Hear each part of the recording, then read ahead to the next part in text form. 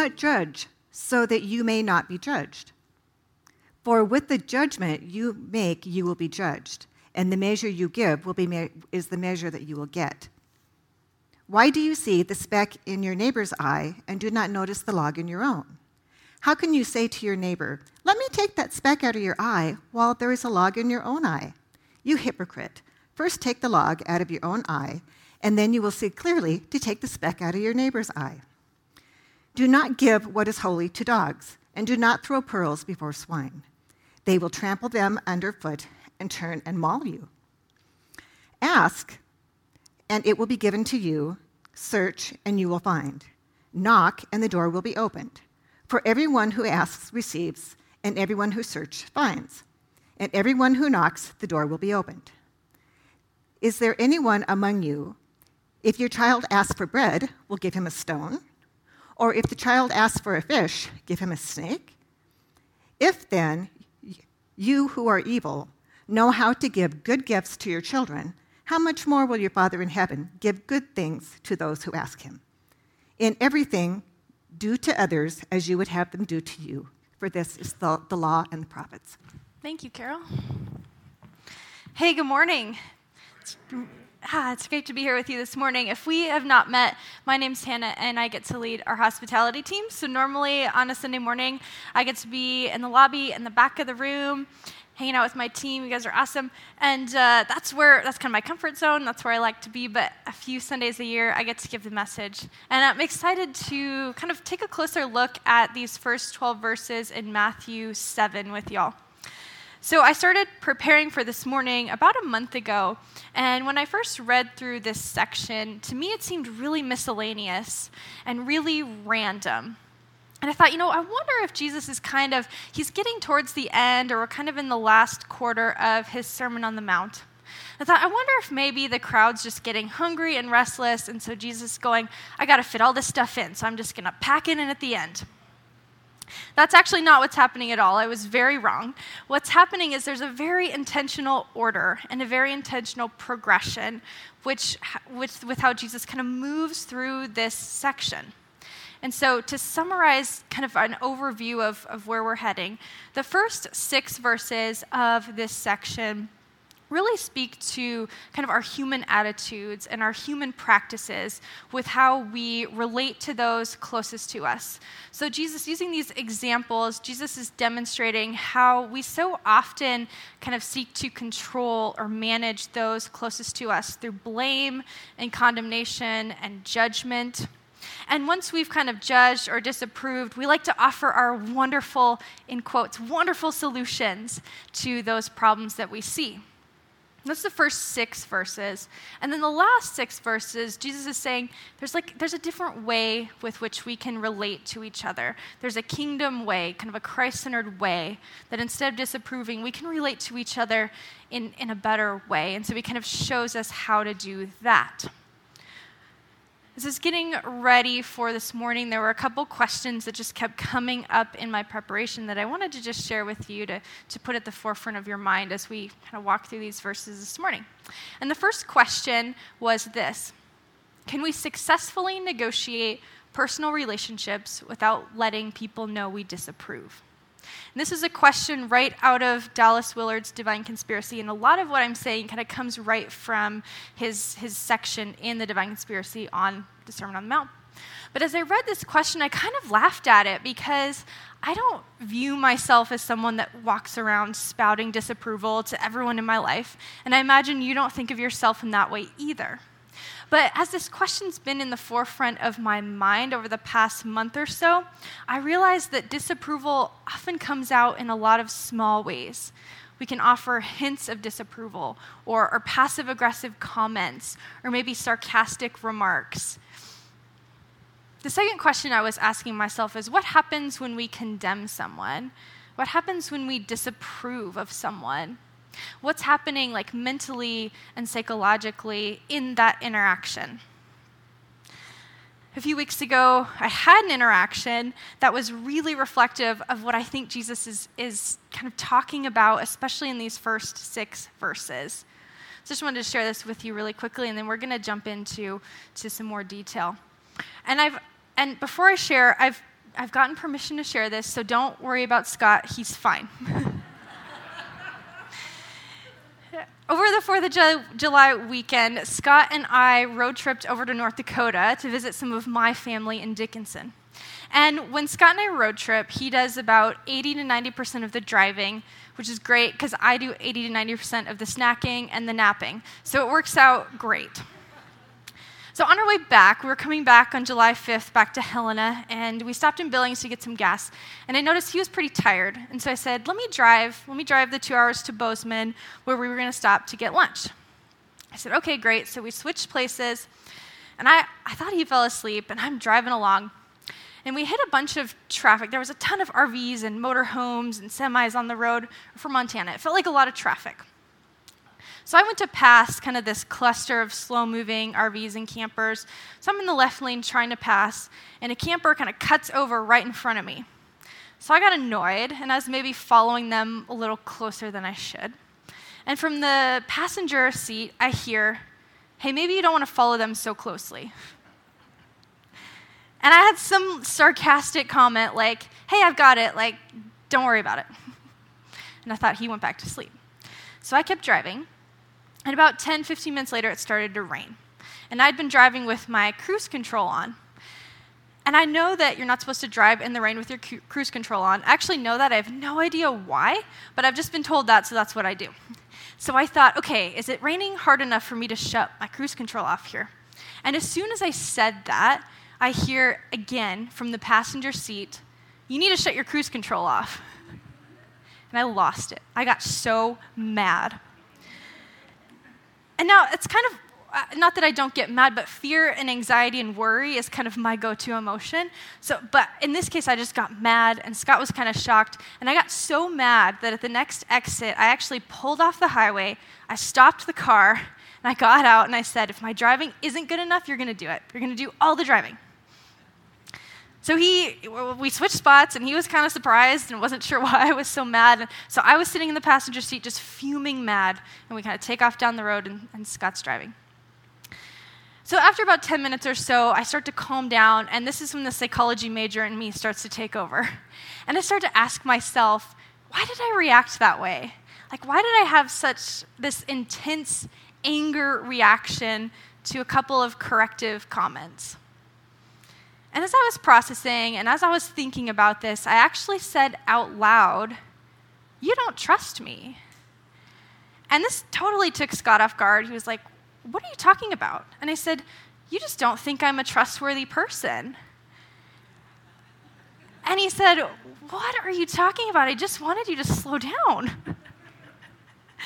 So we kept driving, and I'm not kidding. Like 10 minutes later, he goes to pass, and someone's in front of him, and he's tailgating the person in front of him like no one's business.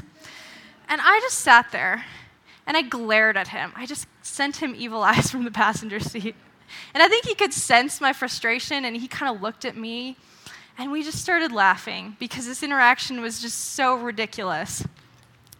But I think it kind of mirrors what we're getting at, or what Jesus is trying to get at in this text and in this section of Matthew. Just to start out at the top here, it says, do not judge so that you may not be judged. For with the judgment you make, you will be judged, and the measure you give will be the measure you get. Why do you see the speck in your neighbor's eye, but not notice the log in your own eye? Or how can you say to your neighbor, let me take the speck out of your eye while the log is in your own eye? You hypocrite. First take the log out of your own eye, and then you will see clearly to take the speck out of your neighbor's eye. Now, Jesus isn't talking about like a judge in a courtroom here. He's talking about the judgments and the disapprovals that happen within our everyday interactions. And I got a couple things from this section. And the first kind of note that I pulled out was this idea of seeing clearly. And I think it's important that we ask ourselves, what am I missing?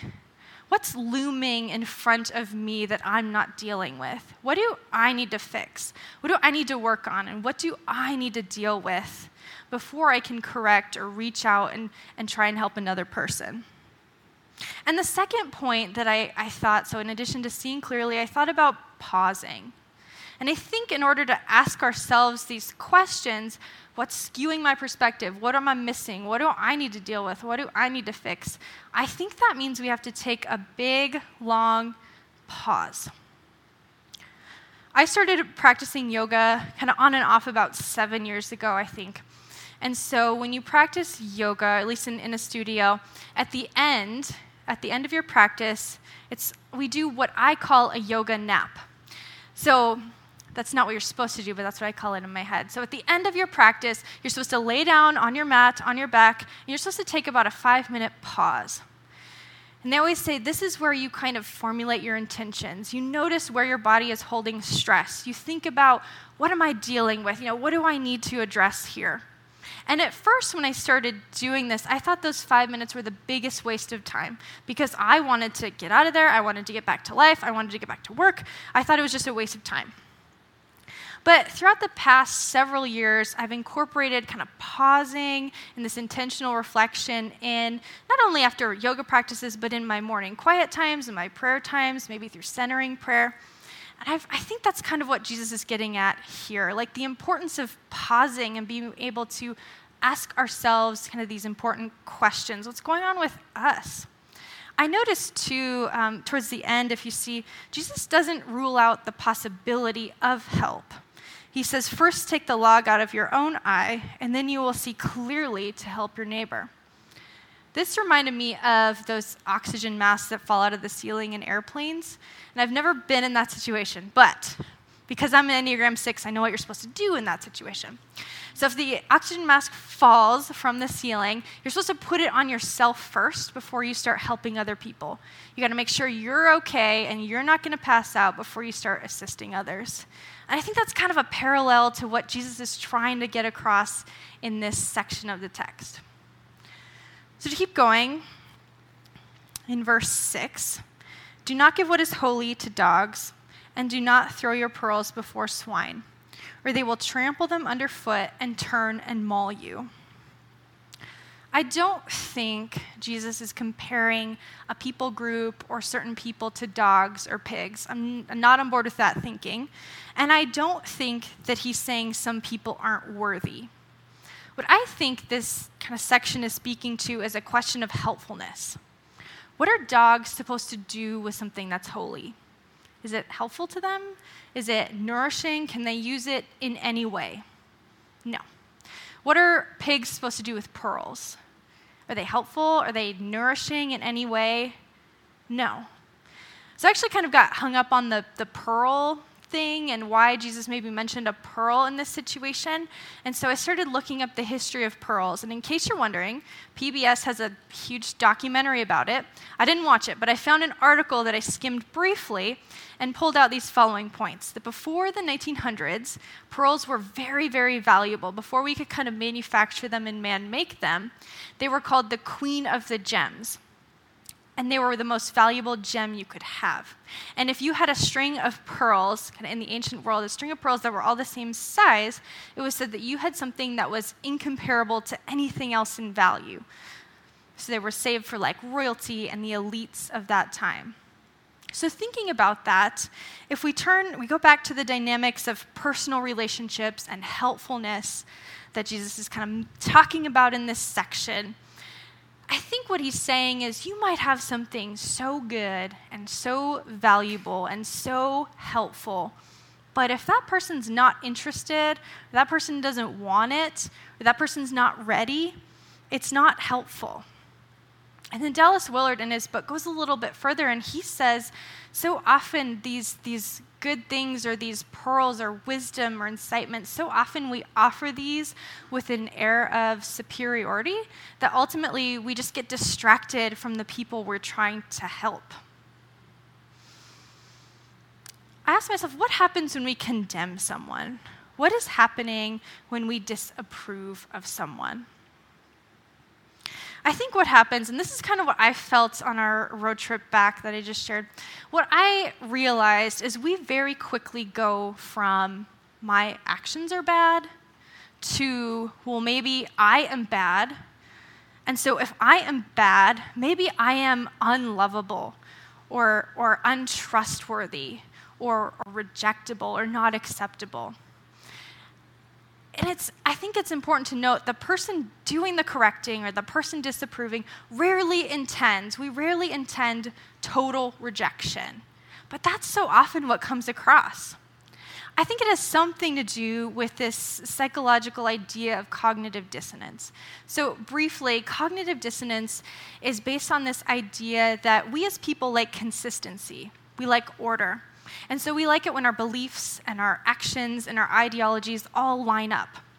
Cognitive dissonance happens when we're presented with differing ideologies, or maybe our behavior doesn't match what we think or do. And I think that's what kind of happens here, is we generally like to think we're good people and we're doing our best.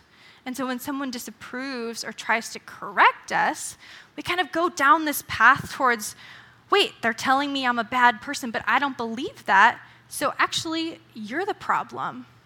You're the one with the issues, not me. And it leads to something that Dallas Willard calls the reciprocity of condemnation. Throw that around, you'll sound really smart. The reciprocity of condemnation.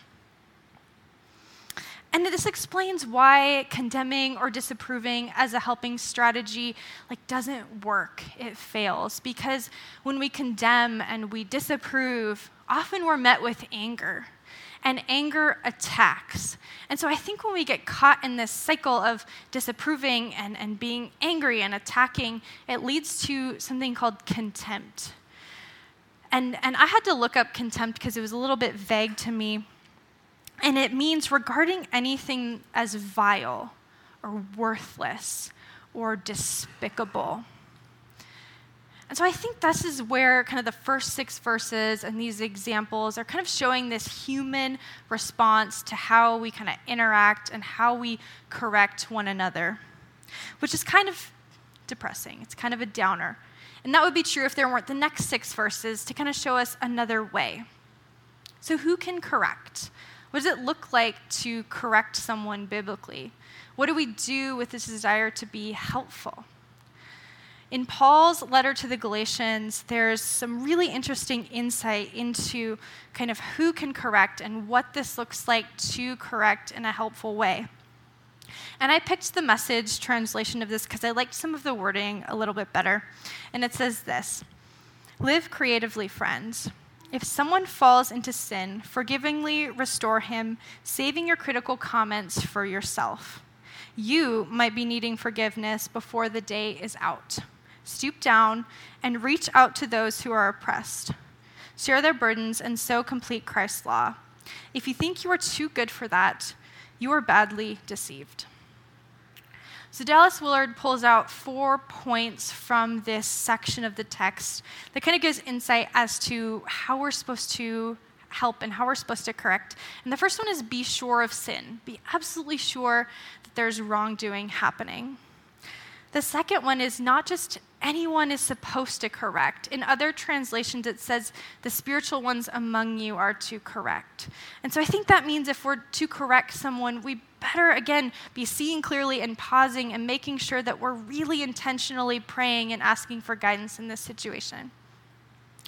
The third example, or the third kind of point, is correction doesn't mean kind of getting someone in line or straightening them out. It's meant to be restoring to the kingdom community. And that's where I liked the wording of the stoop down and the reach out and the share our burdens. It's to include someone and restore someone into community. And the fourth and final point to this is knowing you could do the same thing. You might be the one who's being corrected before the day is over. And this, I feel removes some of that superiority that we so often correct with. Jesus is an expert at transforming the dynamics of our personal relationships. And when I spoke a couple weeks ago about loving our enemies, we talked about Jesus and his third way. And he offers a third way to interact with others, not through flight or not through fight, but kind of this way that we can oppose evil and violence without mirroring it.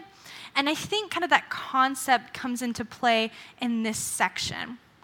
If I'm condemning you, or I'm disapproving of something you're doing, I am making myself your problem as well. You are forced to respond to me. And I think instead what Jesus is saying is, whoa, whoa, whoa, let's maintain a non-manipulative presence, a presence that stoops down and that reaches out and that offers to share burdens.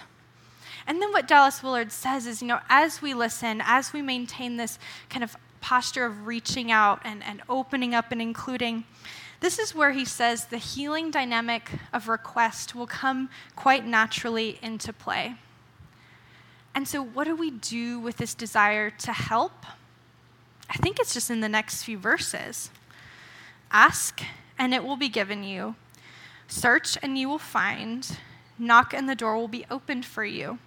For everyone who asks receives, and everyone who searches finds, and for everyone who knocks, the door will be opened. Now, when I first started studying this, I thought that just referred to our prayer relationship with God and kind of how we're supposed to interact with God. And so next week, actually, Justin's going to talk about prayer and kind of our posture towards God. But I think this also applies to how we're supposed to relate with others. Instead of judging and disapproving, maybe we're just supposed to ask what we need. Maybe we're just supposed to seek out what we would like from them. Maybe we're supposed to go against this instinct to disapprove and condemn, and again, just request. I tried to kind of sum up this idea, and I found this paragraph from Life Together by Dietrich Bonhoeffer, and I wanted to read to you because I think it just sums up this idea really succinctly. Because Christ stands between me and others, I dare not desire direct fellowship with them. As only Christ can speak to me in such a way that I might be saved, so others too can be saved only by Christ himself. This means I must release the other person from every attempt of mine to regulate, coerce, and dominate him with my love. Thus, the spiritual love will speak to Christ about a brother more than to a brother about Christ. It knows that the most direct way to others is always through prayer to Christ, and that love of others is wholly dependent upon the truth in Christ. So in his conclusion, kind of on this section of text, Dallas Willard makes this statement. And this statement says, we cannot have one posture towards God and a different posture towards people. And this actually wasn't in my prep for this week until Friday night. So Friday night we went to the Trace Adkins concert in Bozeman. And it was great. It was super fun. He was awesome. And also, I don't like crowds. Huge, loud crowds are not my comfort zone. We were at the fair, and so there were huge lines for drinks and food and to get in, and there were just people everywhere. And so I found myself having some very ugly thoughts towards our fellow human beings. And so I was kind of going down this garbage chute of disapproving, judging thoughts, and this statement just popped into my head out of nowhere. We cannot have one posture towards God and a different posture towards people. So I feel like that could be a whole message in and of itself, but I just wanted to share that with you and kind of leave that with you however that might land with where you're at. What if instead of disapproving of people, what if instead of judging people, we just asked them what we needed? We just stood before them with our requests, while simultaneously standing before God with our requests for them.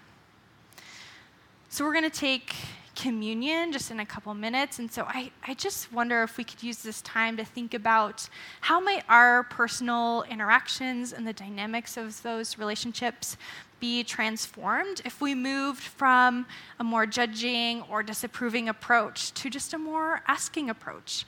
Like, what would that look like? How do you think some relationships in your life might be changed or transformed? So I'm going to pray, and the band is going to come up, and our ushers are going to lead us through communion. God, thank you so much for our relationships. We just pray for couples and spouses and students and families that we could use this guidance to transform the dynamics of our relationships and those who we interact with so closely every day. Thanks so much for your son and his story, and just the guidance that we have in you. We love you. Amen. If you would like to learn more about Narrate Church, find us at narratechurch.org or look us up on Facebook and Instagram.